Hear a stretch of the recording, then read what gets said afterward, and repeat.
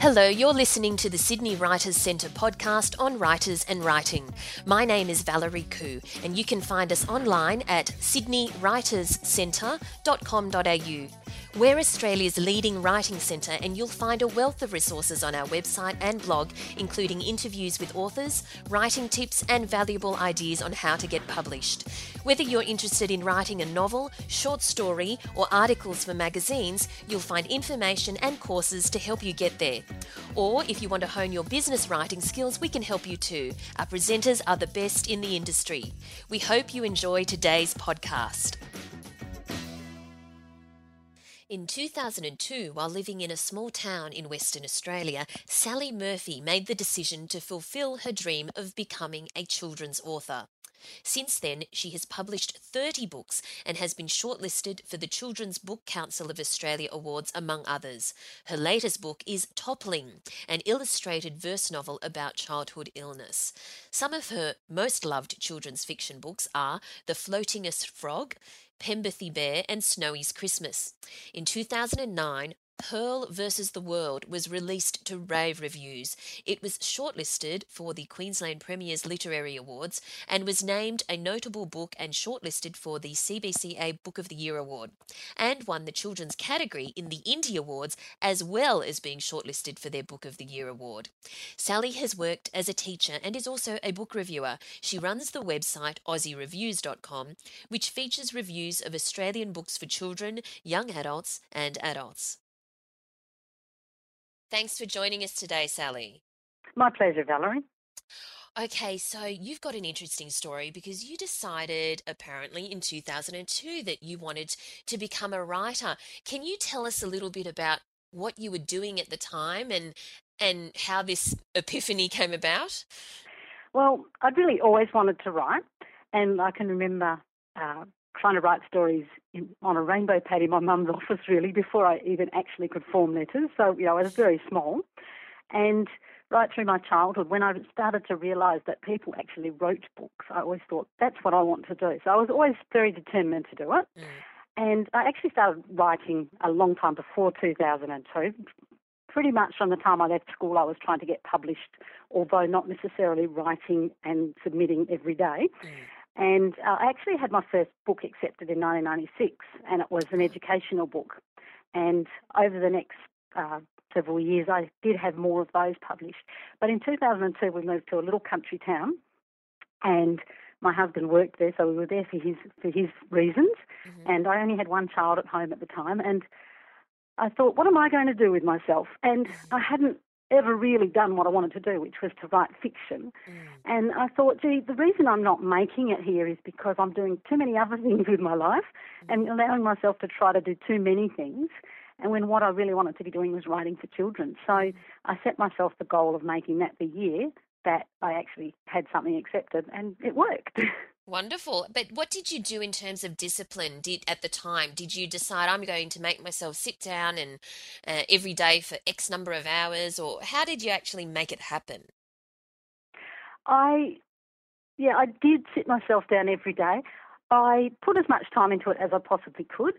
I laugh now because I actually at the time had a 1-year-old child, and I'm actually a mother of 6, so I say that I put my whole time into it, but I obviously didn't. But I put as much time into it as I could. I removed as many unnecessary things from my life and my time as I could, and stopped distracting myself with things that weren't high priority. And I became a bit of a recluse, and I wrote. And I actually got proactive. I joined a critique group online. And I learnt to really listen to feedback from other children's writers. Most of those were actually based overseas, which is the wonder of the internet. I also became active in online groups, not just critique groups, but email groups where I could share information and listen to information. And I started researching markets. And the acceptances I had that first year came directly from doing those things and finding specific opportunities, and then writing and submitting manuscripts that met the guidelines of those projects. And that, especially the first books that I had accepted was a reading series. And so I'd found the guidelines for those particular reading series. I'd written books that fitted those series and submitted and got them accepted. And it was the same with my first trade book, which was with Banana Books. They had a very specific brief for a series, and I wrote a book that fitted that series. So in those cases, you specifically wrote for exactly what they wanted. Yes. I mean, there is a little bit, obviously, of trial and error because you think you know what someone wants, and if there's a set of guidelines, they don't actually want you to write a book that's already been written for that series. You've got to come up with something new. But if there's specific word lengths, if there's specific themes, if there's no-go areas, if it's for the educational market, then obviously it's got to meet the requirements of age or reading level. So there is, I suppose, an element of guesswork and an element of actually listening to what publishers want and doing that as well. So tell us about your first acceptance then. Do you remember what you were doing at the time when you found out? How did that go? Yes. Well, my first non-fiction acceptance, I was about 7 months pregnant. That was my first educational book back in 1996. And I nearly sent myself into labour jumping around the kitchen. And then, when my first fiction books were accepted in 2002, I drank champagne and I ran around town and told everybody. And, it was a really amazing feeling after years of trying to do it or dreaming about doing it, to actually find out that someone actually liked my work enough to put my name on the front cover. That was just incredible. Did you always think it was going to happen and that it was just a matter of time? I always hoped it was going to happen, but I suppose like a lot of writers, when I started writing, I thought that I was just so good and so clever that I would write these stories and there was a publisher sitting there at the other end of the mail process who was going to open these stories and go, oh yes, she's so clever, we'll publish 20 of those. And by the time I was accepted, I'd figured out that was not going to happen, that obviously there were a lot of rejections before I got an acceptance. So I didn't ever give up permanently, but there were lots of times along the way where I felt like giving up or where I'd stopped submitting for a while because it just was too painful. But I'd kept coming back to it because I can't not write. Yes. And so if you can cast your mind back, just to give people an idea, you said you did it, you sat down and wrote as much as you could. But what does that translate to on a practical level in hours per day? Was it like 1 hour or 10 hours? What did you really do? At the time, it was probably an hour or two of writing a day, and it was when my child was asleep, the one that was still at home. So it wasn't hours and hours, but I've also, back then I only tended to write shorter things.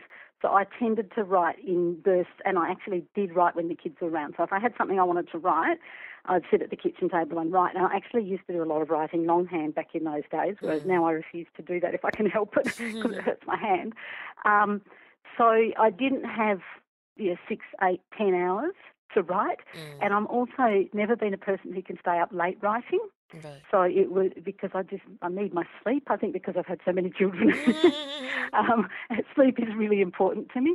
So back in those days, it was really, when the kids were asleep.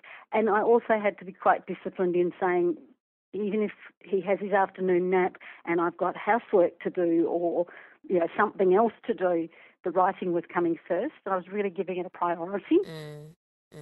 And you write for children. Tell us, what do you find so appealing about writing for children? Why do you want to write for children? And what age group do you write for? Well, what appeals to me is everything. Okay. I really remember the magic that books gave me when I was a child, and a lot of my earliest memories are about books and about being read to, about discovering books for myself. And I still get that thrill out of reading a good children's book. I still pick up a book and, it just makes me tingle if it's done well. And that's what I was always going to write. So when I was a child, I was going to write kids' books because that's what I was reading. And in high school, I still liked kids' books, and I knew that I was a little bit odd because of that. Like I was still I read a lot of teenage fiction, obviously, but I was still enjoying those books from my childhood. Mm. And when I was an adult, it was just a natural thing. I've always thought that I would write for children, and I haven't ever discounted possibly also writing for adults, but writing for kids is what I've always loved to do. As for age groups, I initially always thought that I only wanted to write picture books. And I think as I read more and more good fiction for older children as well, I still am really passionate about good picture books, but I'm writing also for primary age readers, and my actual current project is actually for young adults, which is a bit of a challenge I've set myself because I thought I'm doing well for that age group, but I also have teenagers in my own life, and this story came to me, and I thought, well, I'm going to have a go at that, and I have to admit I'm finding it challenging. It's not going to be my best book ever, Right. and it's certainly one of my most challenging projects in terms of rewriting and getting it right. So I write for all age groups, really, but I suppose my published works have been picture books for early childhood and middle and upper primary for my verse novels.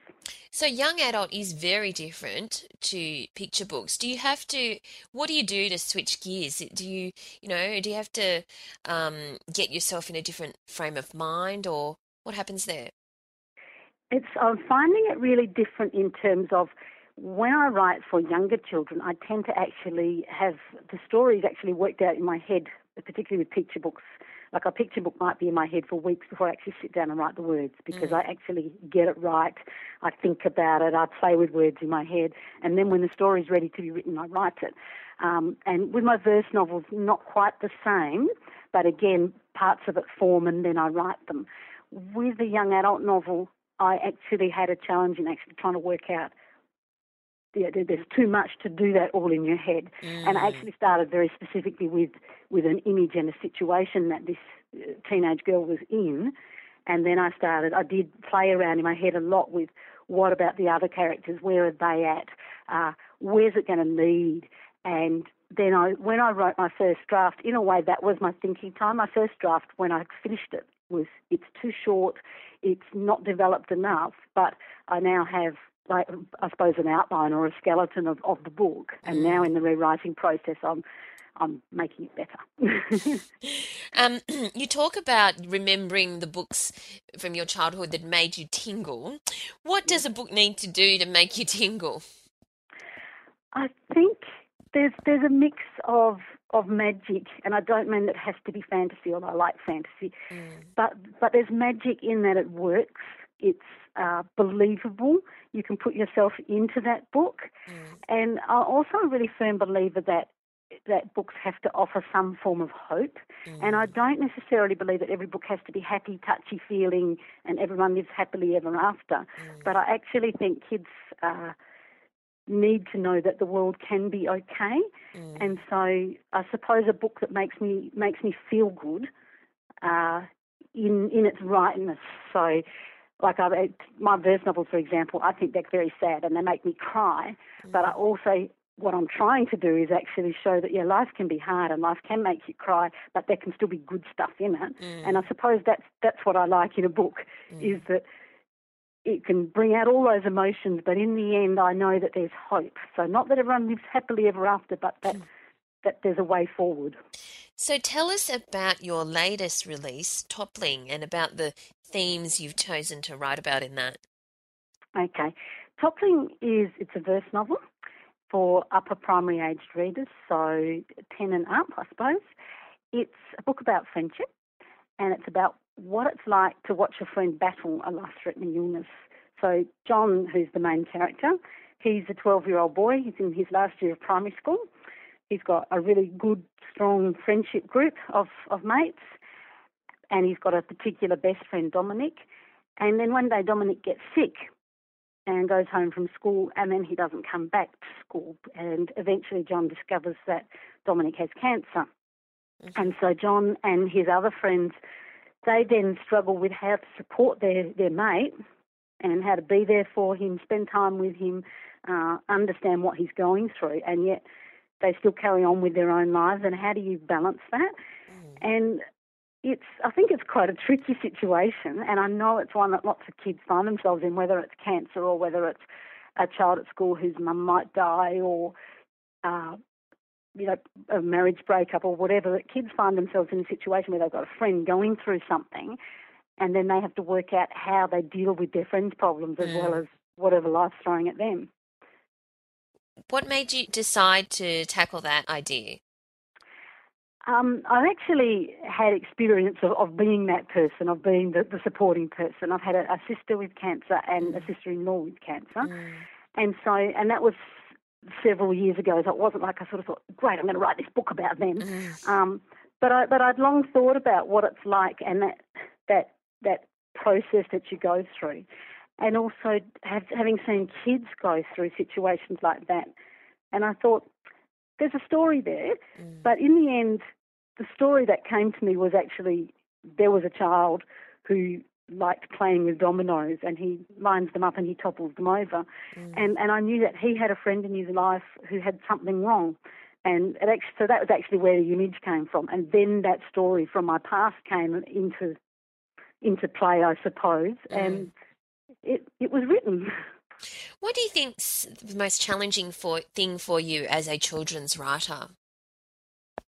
The most challenging thing, I actually still think it's getting published. Right.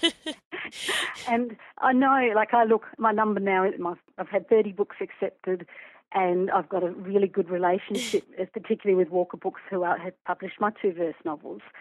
And yet I still have to write the book and then find a publisher. I still get rejections. I still have to make sure that I actually know that I'm writing. So I don't actually write always thinking this publisher's going to publish this book, but I still need to make sure that I'm writing things that are marketable, that are going to have a place. Although sometimes I just write a story because it has to be written, and then I'll worry about that later. But there is still that need to be on top of the market and know that not everything I write will be published. And rejections really hurt, and they hurt less, I suppose, when you know that you've had some acceptances. But it is a hard market, and I think some people make the mistake of thinking writing for children will somehow be easier, easier to get published, easier to actually do the writing. And I don't write for kids because it's easy. I write for kids because I like to write for kids.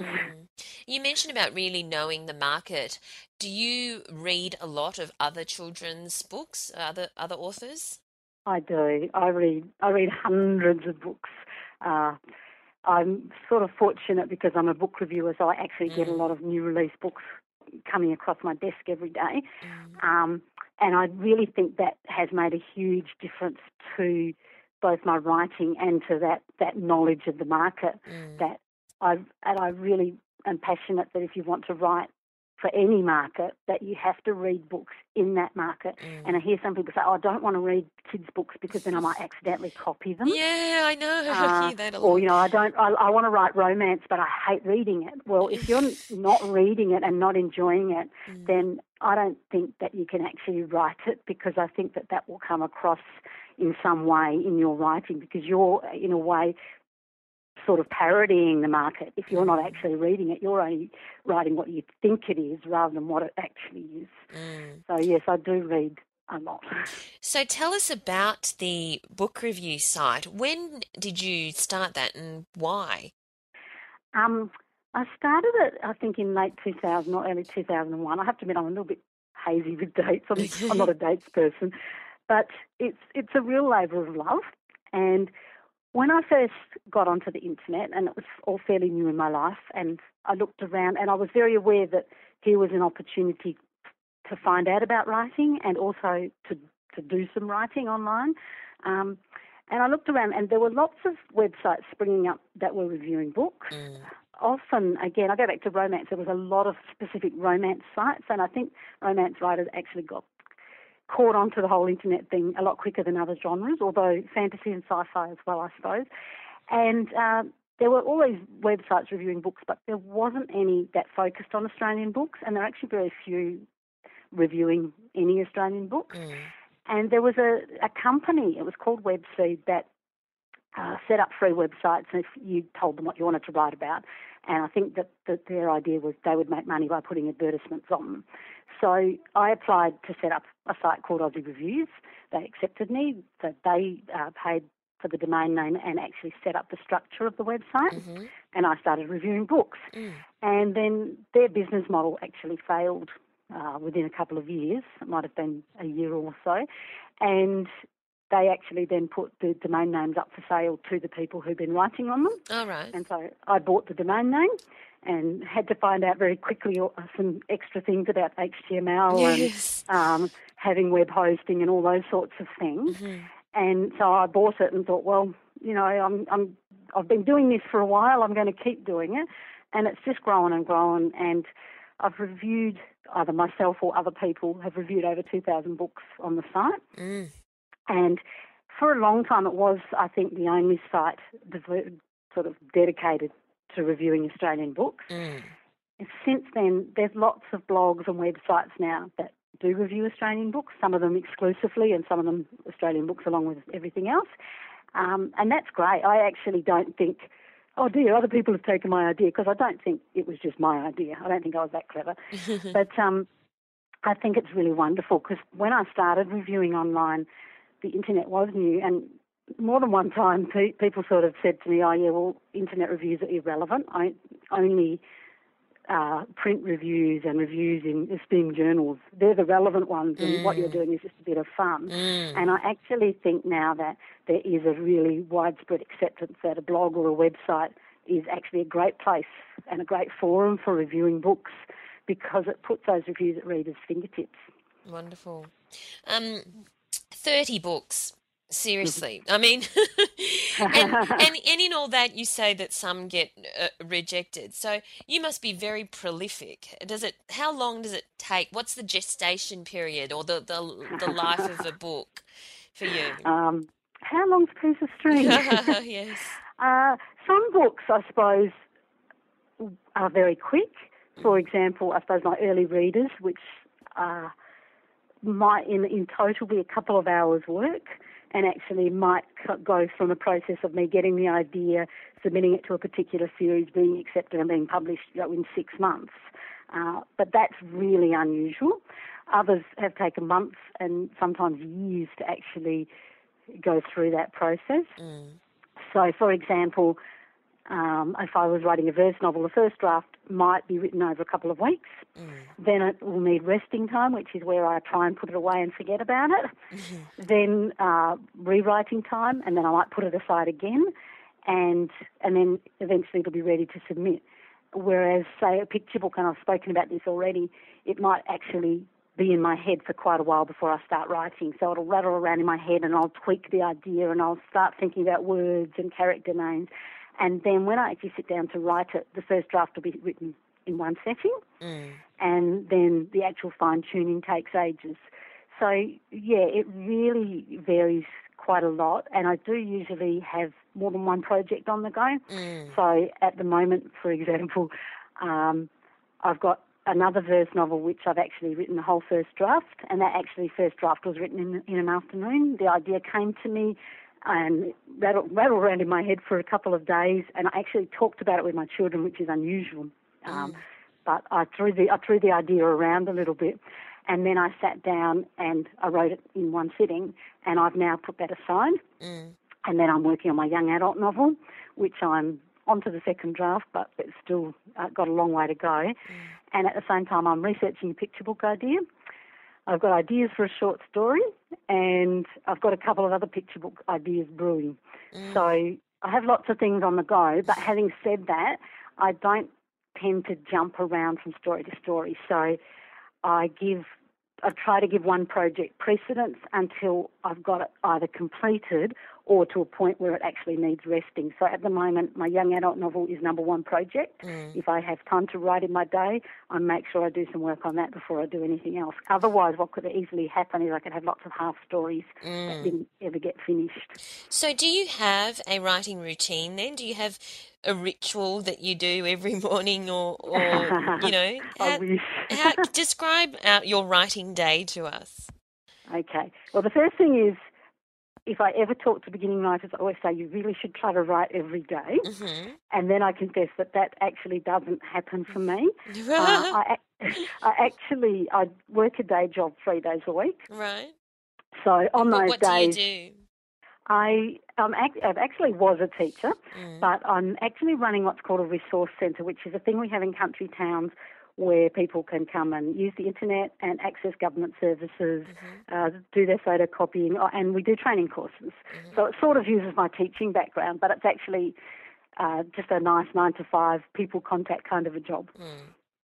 So I suppose going back to the question, the days that I work my day job, it isn't always possible for me to actually do any writing. Sometimes if an idea comes to me, I'll scribble it down at work. Don't tell my boss, even though I'm married to him. But if I'm on a project, then I'll try and grab some time in the night if there's a possibility when the kids are asleep or organised.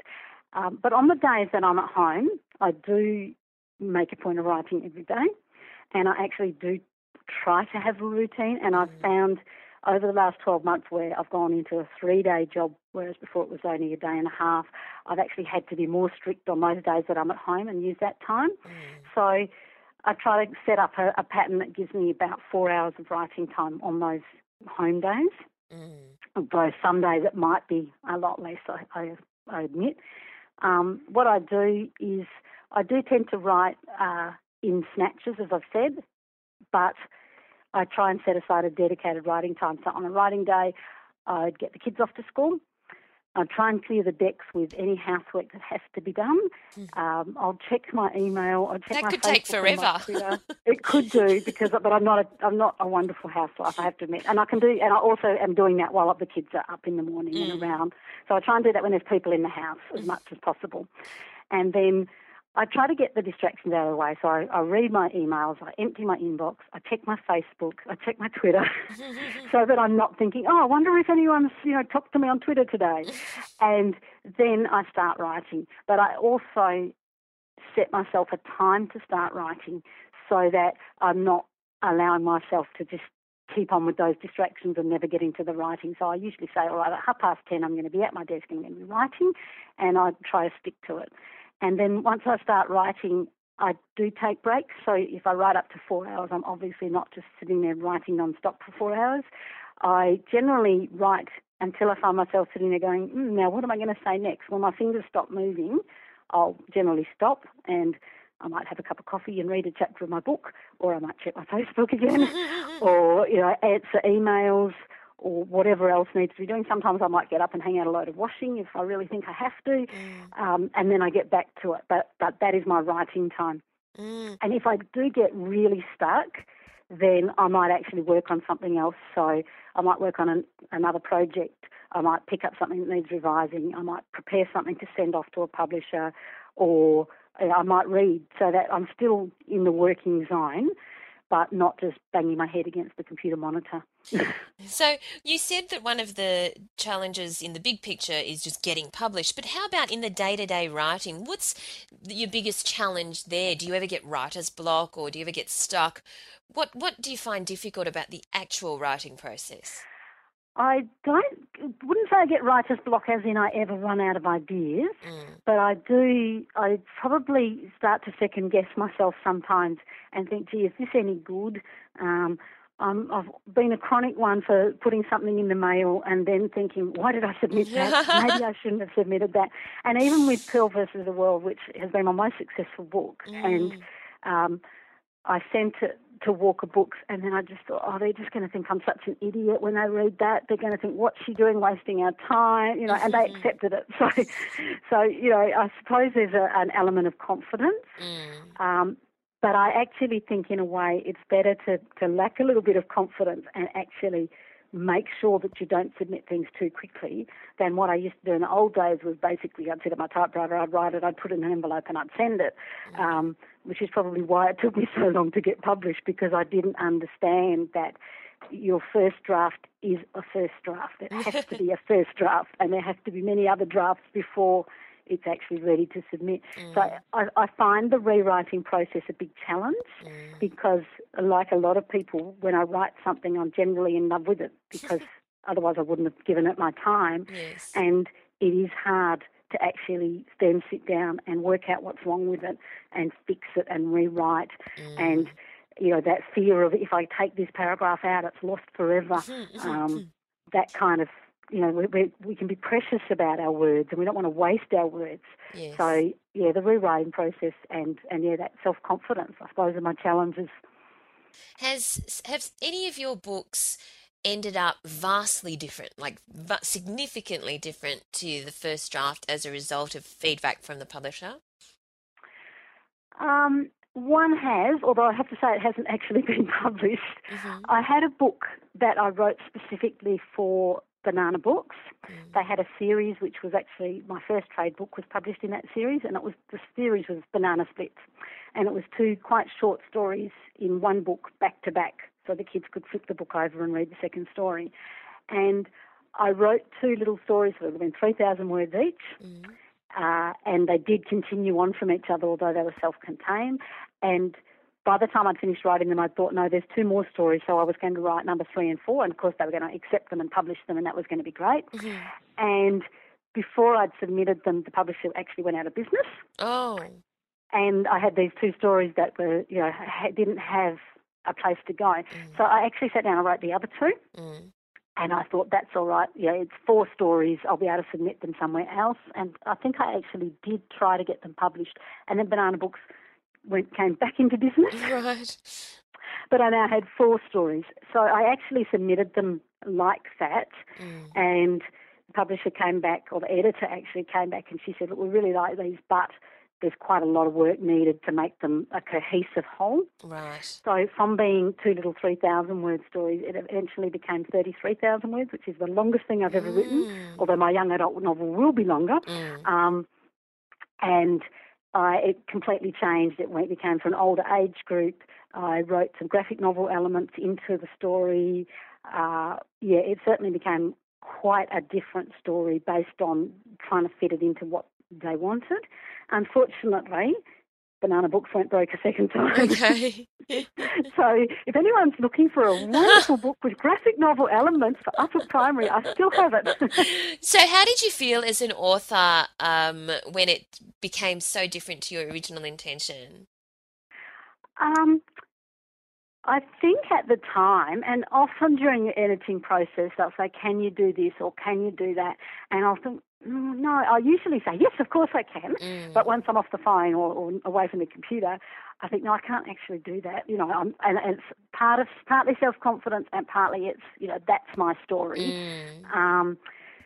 But often when I make the changes, I think, yes, they're right. Very occasionally, and not necessarily with that book, but very occasionally I've actually argued not to make changes. But I don't say, no, I'm not going to change it. I say, look, this is why.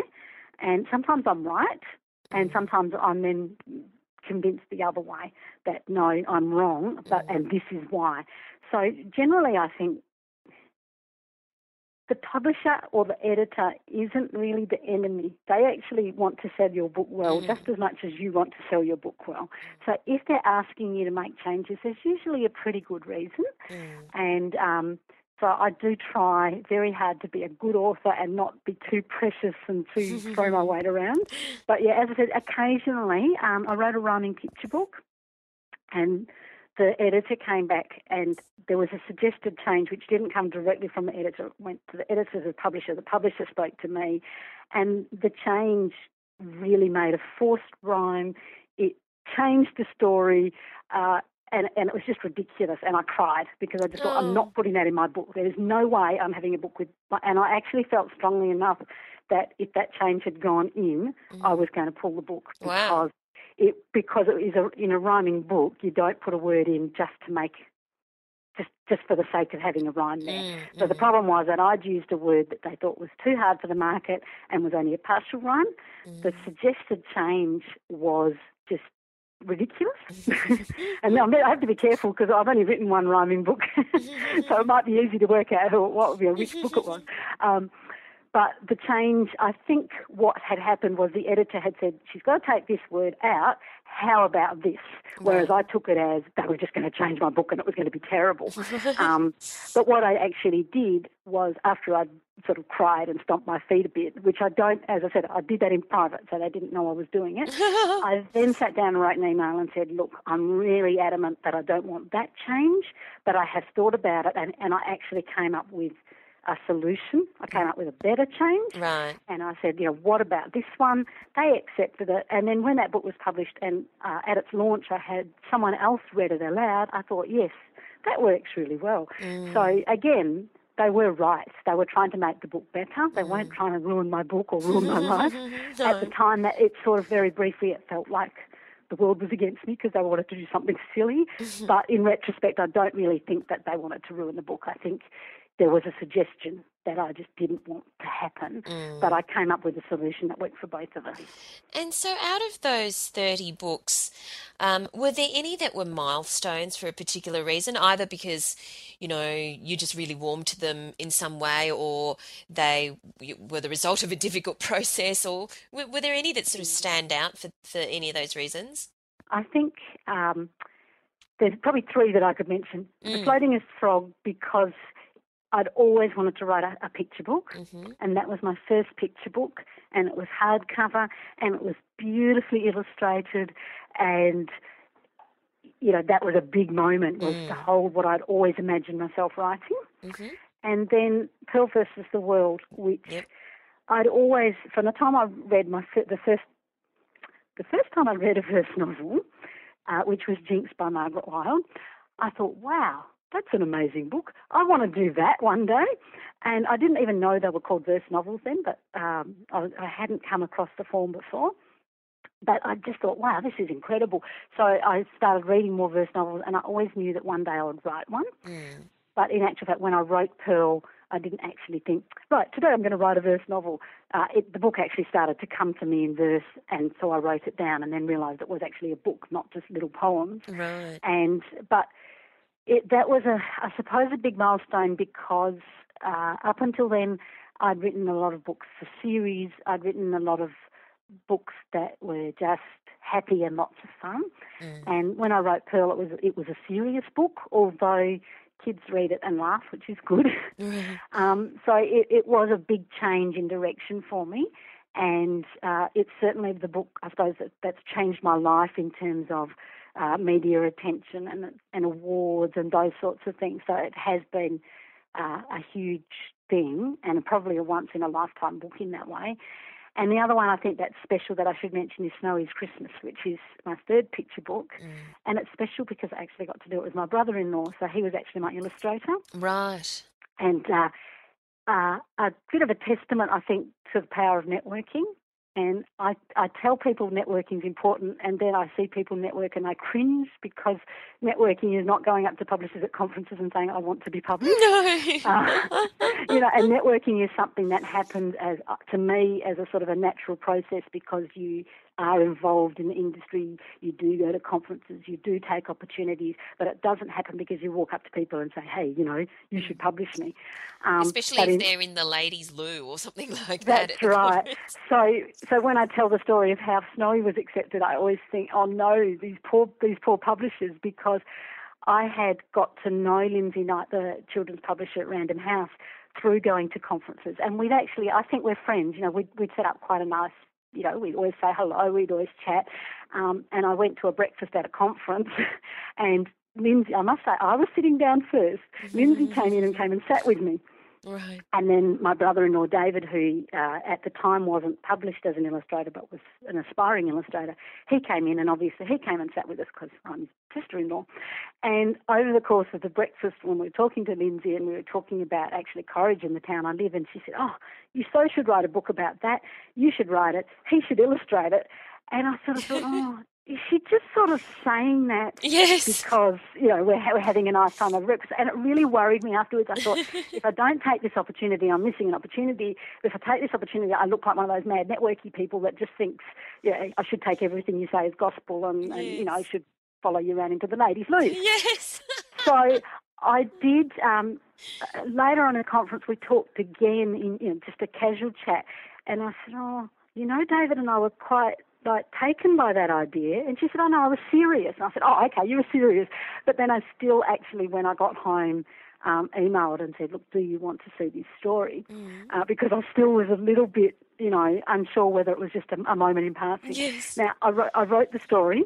David did some sample illustrations and I sent it in. And she came back and she actually didn't accept that story because what she really wanted was a Christmas story. Oh, right, okay. And she came back and said, is there any way you can put Christmas into this story? And I said, well, no, but as it happens, I've got this Christmas story that I wrote several years ago that I've never submitted anywhere. Would you like to see that? And she said, yes, and she accepted it. So, and got David to illustrate it. So it was a direct result of going to a conference. Yes. But as I said, I think when I started going to conferences and things that I actually hoped that it would lead to publishing opportunities, and I probably was guilty of carrying a manuscript around in my bag. So I never went up to anyone and said, please read this. And those opportunities do happen, but they don't happen through forcing them. They happen through time. They happen through showing people that you are professional. That's exactly right. And, you have to invest time and, unfortunately, money. And a lot of people say, I can't afford to go to these conferences or these festivals. They're too expensive. And it does cost you money, and it might be years and years and years before you see any return on that money. Yeah. But, if you're serious, you need to get involved in the industry. You need to build relationships. That's that's the most important thing out of networking, and then something comes out of the relationships. Yeah. And those relationships they're not always with, say, a publisher. So I've been going to the Children's Book Council. It's a national conference. I've been going to that. I think this year would be my 5th one. And one of the key relationships I've formed at those conferences is actually with 2 writing friends who I met at the first one, and we've now become sort of each other's very close writing buddies. Now, I wouldn't say that that's, made me money or whatever, but those friendships are just so valuable as friends, and it certainly has kept me going. And they're the people that I email and say, I got rejected again and I'm never going to write again. And they say, oh, don't be stupid. Of course you are. And we do the same for each other. We celebrate each other's successes. And, I don't know if that's networking as such because we're friends much more than, Well, it's about relationships, as you said. Now, on a final note, what would your advice be for budding children's authors out there? I suppose the same as I'd give any writer of any genre. You need to read, and you need to read more than you write, and you actually need to spend more time reading than you do writing. So if you want to write for children, you have to read children's books. You have to read lots of children's books, and they have to be new releases. And if you're writing in Australia, they have to be new releases from Australian publishers. So don't read the books that you read when you're a child. Or certainly you can read them, but don't read those as an example of the sort of books you're going to write. And don't write the books that you loved when you were a child. A lot of people make the mistake of thinking, I'm going to be the next Dr. Seuss. You're not going to be the next Dr. Seuss. Dr. Seuss is Dr. Seuss. And if you're going to copy what he did, then you won't get published because his books are still around. Or they think I'm going to be the next Enid Blyton. Well, Enid Blyton was a very talented and lovely lady, and kids still love her books. But if you write like Enid Blyton, you won't get published. So you need to read what's actually being published. You need to know what kids are like today, and then you need to write for today's kids. Wonderful. And on that note, thank you very much for your time today, Sally. Thank you, Valerie. You've been listening to the Sydney Writers Centre podcast on writers and writing. My name's Valerie Khoo. You can find us online, including details about our courses, seminars and online learning, as well as information on our regular competitions where you can win books, movie tickets and literary experiences at www.sydneywriterscentre.com.au, or visit me on my personal website www.ValerieKhoo.com. That's Valerie Khoo, KHOO.com. Thank you for listening.